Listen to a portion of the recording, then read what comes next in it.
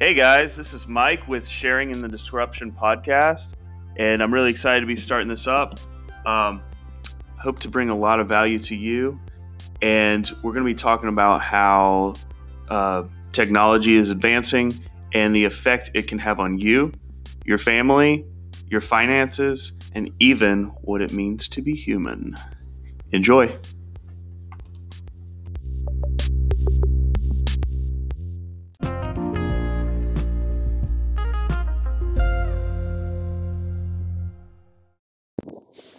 Hey guys, this is Mike from Sharing in the Disruption podcast, and this is Gas Station Economics. Um, so today I am going to be discussing something as kind of a follow-up because I have gone into a lot of depth of kind of this gold rush of IPOs that's been going out. And while IPOs are exciting, I do not like buying into them. Um, besides what I did with some of these IPOs coming out, because I think some of these IPOs were actually really high quality. Whereas I think towards the end of a bull market last year, I think we had a lot of trashy IPOs coming out. You had so much froth, and you had stuff like WeWork that almost went public, and people actually stopped it because it kind of came out how much trash was being thrown out to the public, and pretty much it just got offloaded to private investors, and SoftBank and some other big investors were the big losers in that. I think Lyft and uh, Grubhub and Uber were just kind of a lot of these stocks that have just been out there for so long, and they really just built up most of their wealth in the private markets. There wasn't much by the time they got public, and it turns out they weren't. I don't know that they'll ever be profitable, to be honest. I'm a lot more excited about the class of 2020 because we had this recession, and I think historically a lot of some of the best companies I think come out of recessions.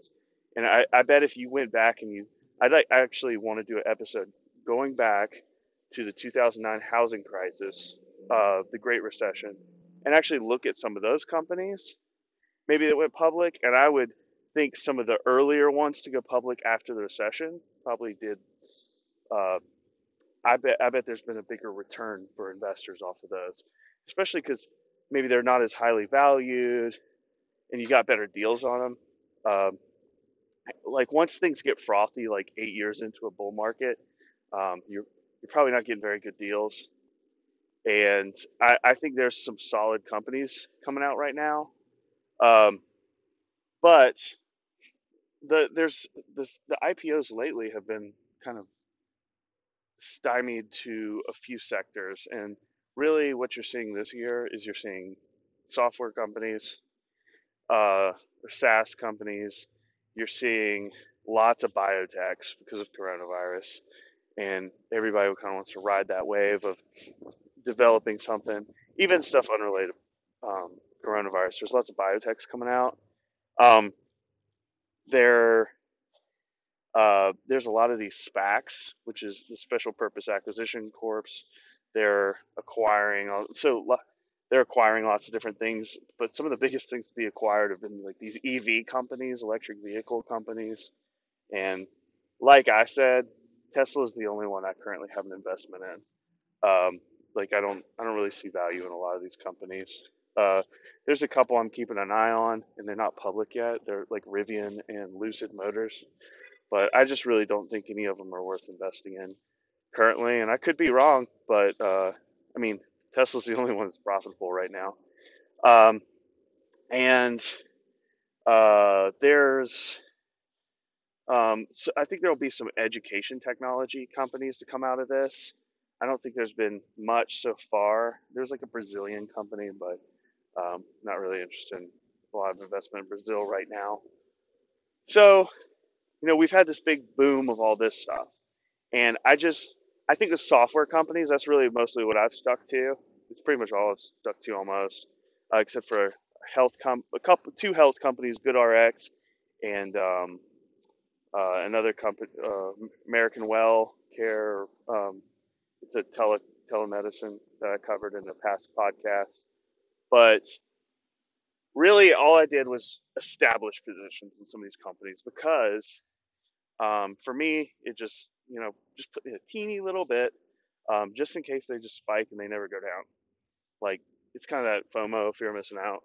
But I don't put much on the line, and so I won't be sad if it goes down. I won't be that excited if it goes up because I won't gain that much. So it's not really a risk for me in that sense. So I recommend not investing unless you get some special deal before a company goes public. You're really not going to get a good deal coming out the gate. Like, these are all bought up by big companies, investment groups, private investors. I think you have to have $100,000 to get in on a lot as a private investor. I mean, I think the rules are starting to change, and I cover that sometimes. Is there's starting to be companies you can invest some private equity into. It's called equity crowdfunding, and that's uh, starting to allow the little guys to get in on some of these companies. And companies like Start Engine and WeFunder, uh, those are companies I've started dabbling in. And I don't know. It's very high risk, but if I see a company I'm very interested on there, I'll do some research. And if I want to put some money that I don't care if it evaporates into it just to see what happens, I mean, you can see some very big gains if that company actually is successful. So let me get into what the meat of this podcast, which is a lockup period. So when all these guys are invested in these companies private, like say all these people are venture capitalists are piling money into Uber, um, they see this huge spike. Say they bought it for like nothing comparatively, and then it just spikes like crazy when it goes public. They actually there's like a set date. And I think it's different for different companies because some of these companies it seems to be coming quicker than others, but I think it's like 4 to 6 months is a lockup period, and I can't tell you exactly. You'll have to look that up, but I am on a site called MarketBeat right now, and so what I'm telling you, where I can give you exact numbers, is there are IPOs that people have started to forget about. Like Snowflake was hot and all this kind of stuff. People are going to kind of forget about it, and it'll probably decline. And once that lockup period is up, like there's that initial fervor and all these like retail investors get in and they don't see it doing much, and so they bail on it, they get bored with it, and it doesn't do what they wanted it to do.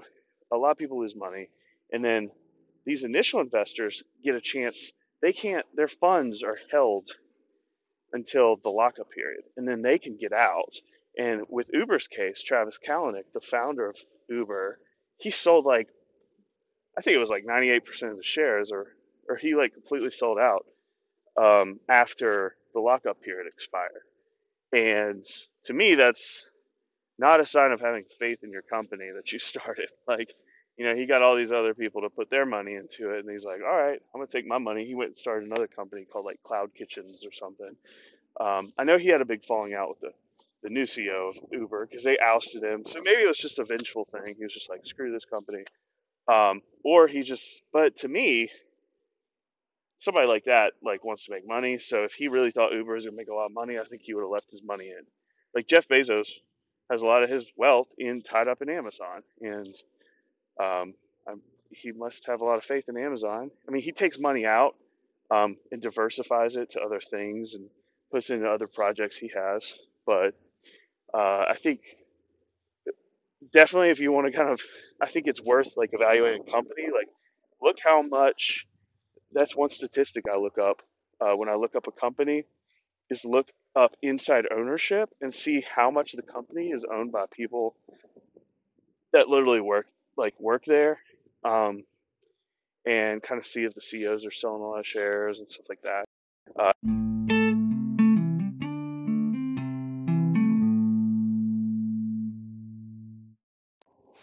all right, so now that gets us to after the lockup period. After the lockup period, a lot of people will sell off shares and the price will drop of stocks.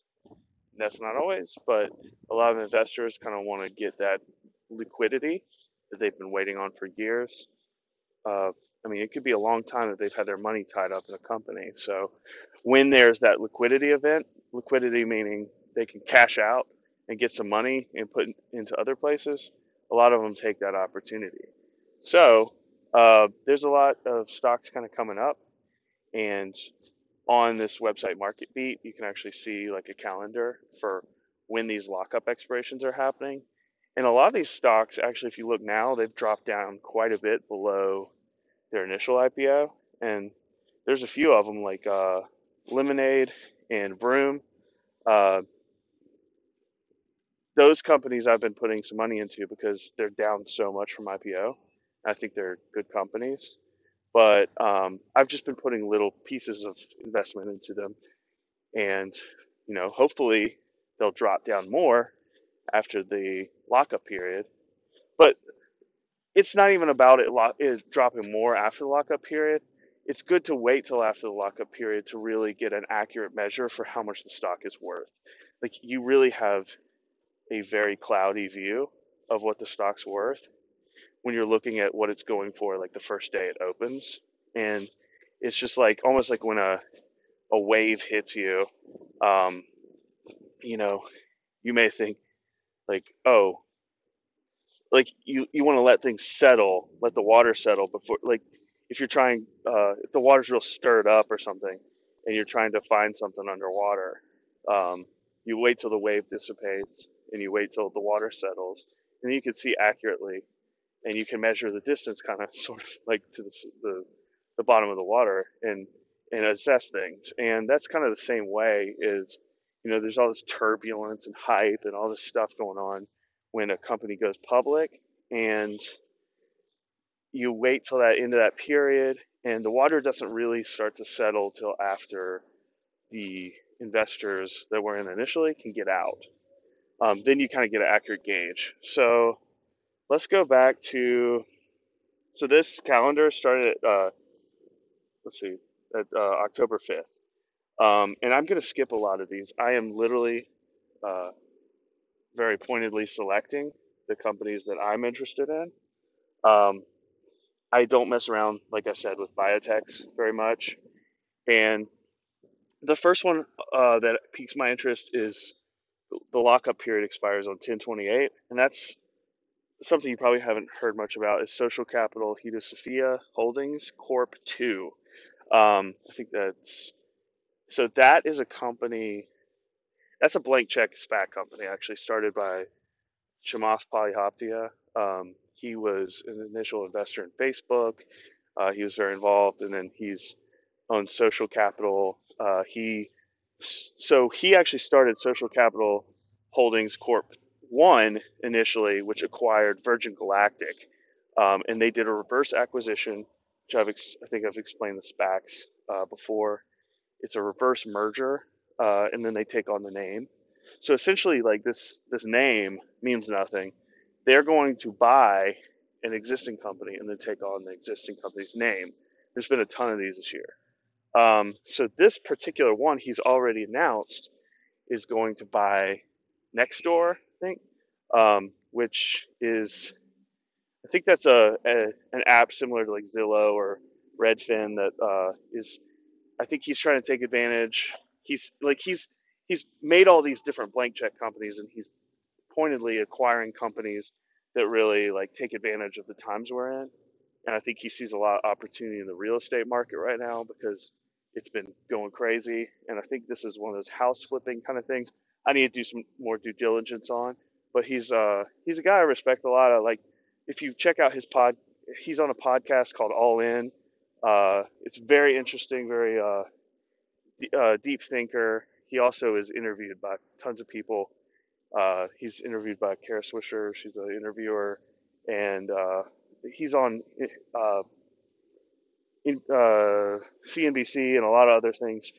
They always like bring him in to kind of say his opinion. He always has an interesting opinion. So as far as the next companies we got, Bill.com. That's a SaaS company that does back end billing. Doesn't sound that exciting, but it looks like they're making really good money, and so that's definitely something to keep their eye on. That is November 4th. That's when that lockup period expires. It's $30 right now. I'd have to do a deeper analysis to see what the value is from when it really opened. Like I said, I'm just skipping a bunch of these. Warner Music Group, I mean, they just have an incredible inventory of, music. Like, Spotify, Apple Music, they all have to like pay royalties to them. So definitely want to look into them and see like what the value proposition is there. 27.99 opens on November. The lockup period is November 30th. Zoom Info Technologies, not to be confused with Zoom Communications, the essentially verb that everyone's been using.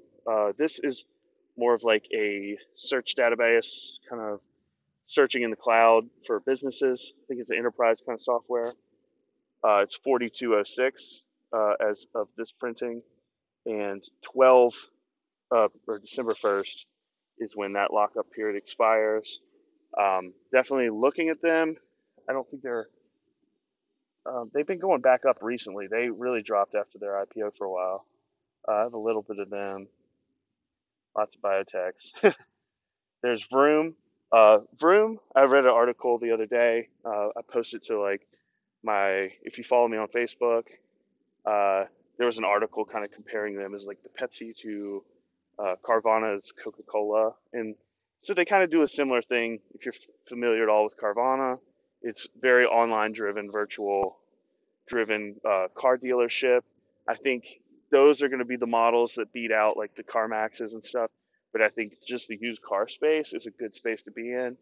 As ICE vehicles or internal combustion vehicles uh, start to go out of style and we start moving towards electric vehicles, I think there will be this transitional period of a lot of people buying, like, while the prices are still, we're waiting on them to come down for the electric cars. I think a lot of people are going to be buying used cars, especially because the economy is making us poor right now, and public transit is not the most appealing thing when you have to sanitize it and there's COVID and all that. So I think there's just a lot of opportunity to use car space. I think that's just going to be a bright area of the economy for a while.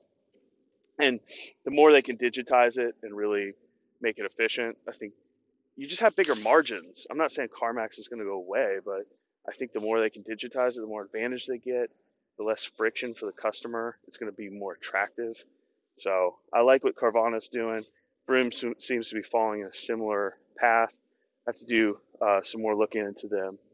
AZEK is one of two companies I really follow that they produce synthetic wood, like think decking and like outdoor patios and different construction projects. And I mean, my main job, I work a lot with like treating wood that's like deteriorated and stuff. And I think over time we're really going to use a lot more synthetic building materials that don't have as much decay, and it's lower maintenance.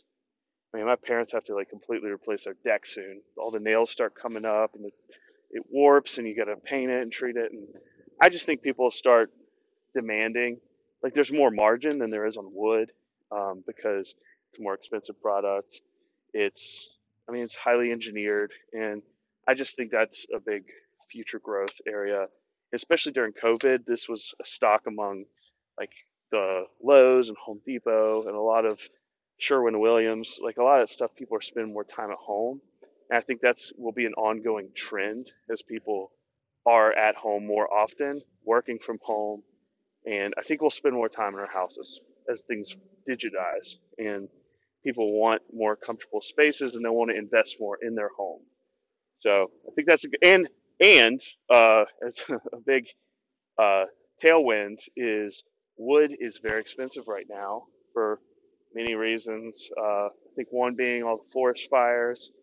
Um, I think a lot of the lumber yards experience a lot of supply constraint through COVID because of maybe workers not being able to like to work enough, and I think there was just some logistical problems. and there may have been some similar problems with these factories, but I think there's a lot of tailwinds that will really like make this company do well. Let's see, we got Progenity. Progenity, I think, uh, if I'm remembering correctly, this is all coming from memory, so excuse me if I get this wrong. I think this is a stock that's pretty new. It The investors can get out on December 16th. It's $9.29, and I think it's for fertility. It's a fertility stock to help people that are having trouble having kids.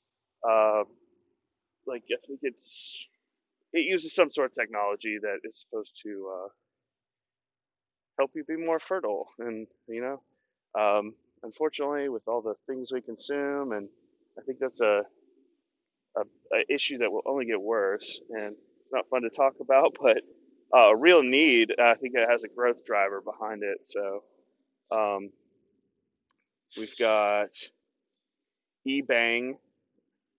Weird name, but it's a Chinese stock that has exposure to crypto and blockchain. And my knowledge is that they are a manufacturer of components in mining Bitcoin or mining cryptocurrency, and they have a lot of exposure to that space. And that's something you'd have to look into more, because I can't get into too much detail on that. But obviously, lots of people are interested in that right now, and they've actually been doing pretty good. But as I have to say, with any Chinese stocks, you've got to just know that it carries a lot of risk. And I'm being very picky about what Chinese stocks I'm investing in right now with all the global tensions. So I'm weighing the reward versus the return. I think if the U.S. takes action against delisting a lot of these Chinese companies, I think it'll take a long time. So I think you'll have plenty of warning. Say you're in like Alibaba to get out before the U.S. like shuts it. I mean, takes them off the. I'm not saying Alibaba's going off the stock market, but I'm just saying like any Chinese stock. I think you'll get some warning, but there are a lot more scams because the numbers aren't as transparent. I think that's what the SEC will eventually demand. But there was like a Luckin Coffee thing this year where they pretty much were just like a giant fraud. And not saying there's definitely U.S. companies that are frauds, but they have to turn in more numbers than China does to really prove that they're a legit company. See, oh, it scrolled all the way back down. That's awesome. Let's see. We have got one of my favorites, personally, Lemonade, and that is a kind of it's geared a lot towards millennials, I guess. It's like one of the things that makes me excited is like millennials don't haven't traditionally been too big into the insurance business, and um, I mean, there just needs to be a new product for the younger generations as far as getting them into buying insurance for things. And what they're doing is starting off on smaller things like apartment insurance and like renters insurance and housing insurance and things like that. And I think they'll spread out into lots of different things. Insurance is definitely a very profitable industry, as I talked about in a past podcast, and there's a lot of fat around the edges that can be trimmed, and to really compete against a lot of these other insurance companies are just it's just kind of like a good old boys club that for a long time there's just been lots of waste and misuse, and the areas that are most susceptible, in my opinion, to disruption are areas like education, medical, and insurance, where it's just been done a certain way. There's not a lot of innovation, and this company's doing a lot with AI and simplifying processes, doing some charitable donations and things that like drive in a younger generation. That generation will get older and then have more buying power. And if they really like get in with the younger generation, eventually they will have market dominance, hypothetically, and they'll as the generations start getting older, it is smart to target the younger generations because they're underserved, and then they'll just grow up with that. It's like you have older people that are like, they've asked people like, do you like Crest or do you like different type of toothpaste, and it's like people have these weird like they're comfortable with what they know, you know? They're like, oh, this is my childhood brand. So you have all these older people that are literally probably like we might have brands just like evaporate once the baby boomers are gone, you know, because like they've been keeping these brands afloat because they had this like relationship with these brands, and we're starting to see that in brands like Sears and Macy's and things that really are kind of like going out of trend. Um, and that's about it I got right for now. The two biggest I'm looking at is Lemonade and Zoom Info, but all these I've got on my radar. So yeah, I have an announcement. I'm going to be setting up a Discord. If you don't know what that is, it's kind of like a Slack, and I'm going to be setting up a Discord channel so that people can ask me questions, and I don't know all the answers to everything, and but we can have a conversation and discuss different topics, and you can ask me things that you want me to delve into and talk about in podcasts. And we're growing. We're growing at a pretty good pace, and I'm excited that people seem interested in this podcast, and I want it to be really interesting to people. And if there's subjects you want covered that are, really going to make you excited, I want to talk about those too. So, thanks for listening.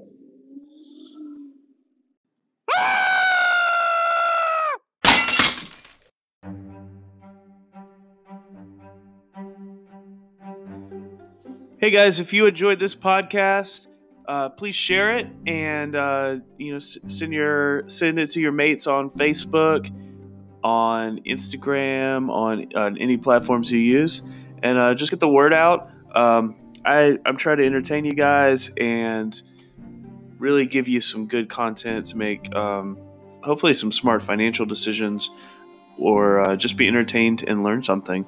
So yeah. Thanks for tuning in, and I look forward to the next podcast episode.